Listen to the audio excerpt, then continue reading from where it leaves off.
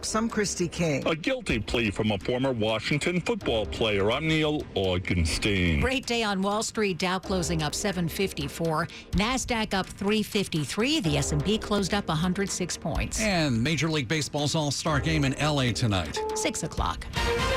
This is CBS News on the Hour, presented by Liberty Mutual Insurance. I'm Monica Ricks in New York. More than 40 million Americans are trying their best to keep cool today as temperatures soar in several states. Hopefully it cools off soon. I'm tired of it. I don't like when it's too hot like this. Reporter Chris Fox is in Texas. The record-setting heat wave now has much of Texas under excessive heat warnings and advisories. The dangerous conditions are having an impact on Texans. If I do have to do outdoor work, I make sure I do it at night or I get up early and do it before work. Drinking a lot of water, getting everything done typically earlier than this. Utility companies are keeping a close eye on the power grid. Britain is also boiling with temps hitting a record 104 today. We're just going to suffer through it because we're here for 2 days. We're going to make the most of it. And we're sweating a lot. Extreme heat in the UK melted an airport runway, and officials shut down public transportation because they were afraid roads would buckle. The heat's also fueling several big wildfires around Europe.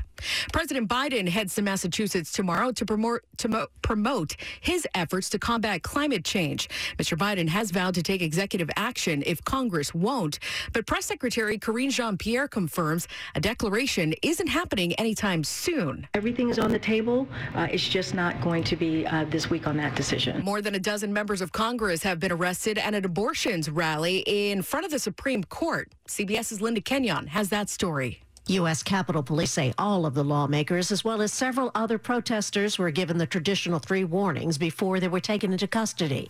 The charges include crowding and obstructing. In all, 35 people were arrested, including 17 members of Congress. Overdose deaths are at their highest number they've ever been. Reporter Sabrina Cupid has details. The CDC's Dr. Deb Oury says from 2019 to 2020, there was a 30% increase in overdose deaths, the largest increase in U.S. history. She says the pandemic played a part. A disruption in access to prevention, treatment and harm reduction services, and there was social isolation. So people could have been using drugs alone and not have somebody near them to use naloxone. She says most of the deaths are linked to fentanyl. A judge has fast-tracked Twitter's lawsuit against Elon Musk with an October trial date. CNET's Ian Scher. Ultimately, he agreed to buy Twitter. He signed on the dotted line. And suddenly saying he doesn't want to and accusing the company of fraud raises the stakes enormously. And you may have noticed gas is a little cheaper today. The national average now down to $4.50 a gallon for the first time since May. AAA says people are driving less and the cost of crude oil is down too. This is CBS News. Liberty Mutual customizes your car and home insurance, so you only pay for what you need. Visit libertymutual.com to learn more. Good evening. It is 6:03, and we're very happy that you're with us on this Tuesday evening, July the 19th. It's 87 degrees.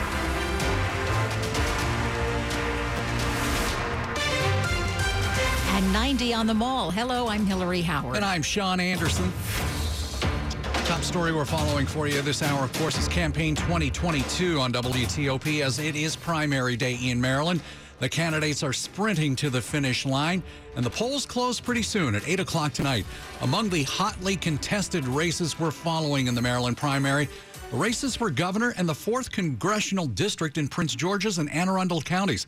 WTOP's Dick Iuliano starts our team coverage. Who will succeed Governor Larry Hogan? Hogan's choice is Kathy Schultz, who served as his Labor and then Commerce Secretary. She's challenged by State Delegate Dan Cox, who was endorsed by former President Donald Trump and who once tried to impeach Governor Hogan. Democrats include Tom Perez, Wes Moore, Peter Franchot, John Barron, Doug Gansler, and John King. The open congressional seat in the 4th District features former Congresswoman Donna Edwards against former state's attorney Glenn Ivey in the Democratic primary. Congressman Anthony Brown gave up the seat to run for Attorney General, where he's challenged by former Judge Katie Curran O'Malley. Dick Iuliano, WTOP News. Meanwhile, WTOP's Liz Anderson spoke with voters in Prince George's County about the issues concerning them. Gene says he's a Democrat now. I was a Republican, but, there's nobody Republican-wise who I'd vote for. He describes himself as pretty much a centrist. And Omatayo Ajani's chief concerns. Education, transportation, and policing to make sure the community is safe community. Ajani's also concerned about spending power at the pump. So I hope the economy is going to come down. They're going to help us with these crazy gas prices. In Beltsville, Liz Anderson, WTOP News. After the polls close tonight, we likely won't have all that many election results right away. In fact, you should be prepared to wait days, maybe even weeks. It is possible we get some primary results tonight, but only for primaries that appear to be blowout victories for a candidate. In any other situation, we will not know the winner because under state law, election officials aren't allowed to begin counting mail-in ballots until Thursday. Results that we get tonight will only be from people who went to the polls and voted in person. The counting of mail-in ballots has become more impactful in recent years. Before the pandemic in 2018, about 30,000 mail-in ballots were requested by Maryland voters. Now it's completely different. About 500,000 mail-in ballots were requested this time around. Nick Iannelli, WTOP News. This voter in Montgomery County tells WTOP he's okay with waiting for clear results. Yes, it's 2022, and we all wonder why we can't have immediate information because that's what we're accustomed to. But at the same time, we want clean and accurate results. Polls close at 8. If you get in line by then, you will be allowed to cast your ballot. Keep it here on WTOP all evening for comprehensive coverage of the primary races, and we will follow the returns at WTOP.com as well. In other news tonight, former Virginia Governor Doug Wilder is suing the president of the university where he works.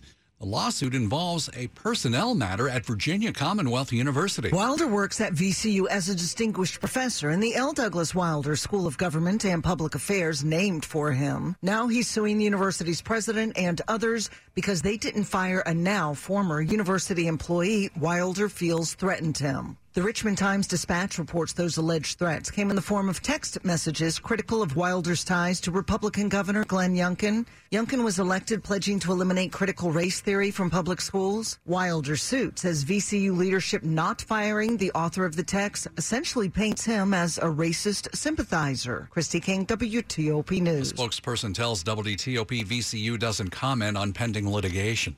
Keep it here on WTOP. After traffic and weather, we're going to dive into the Maryland primaries with Kate Ryan. 6:07. Here's Jonathan Edge, a director at KPMG, on the discussion Modern Government, Mission Digital Transformation, sponsored by KPMG.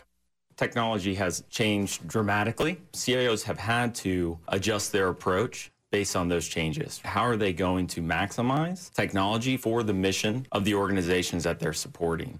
Listen to the entire discussion on Federal News Network. Search KPMG.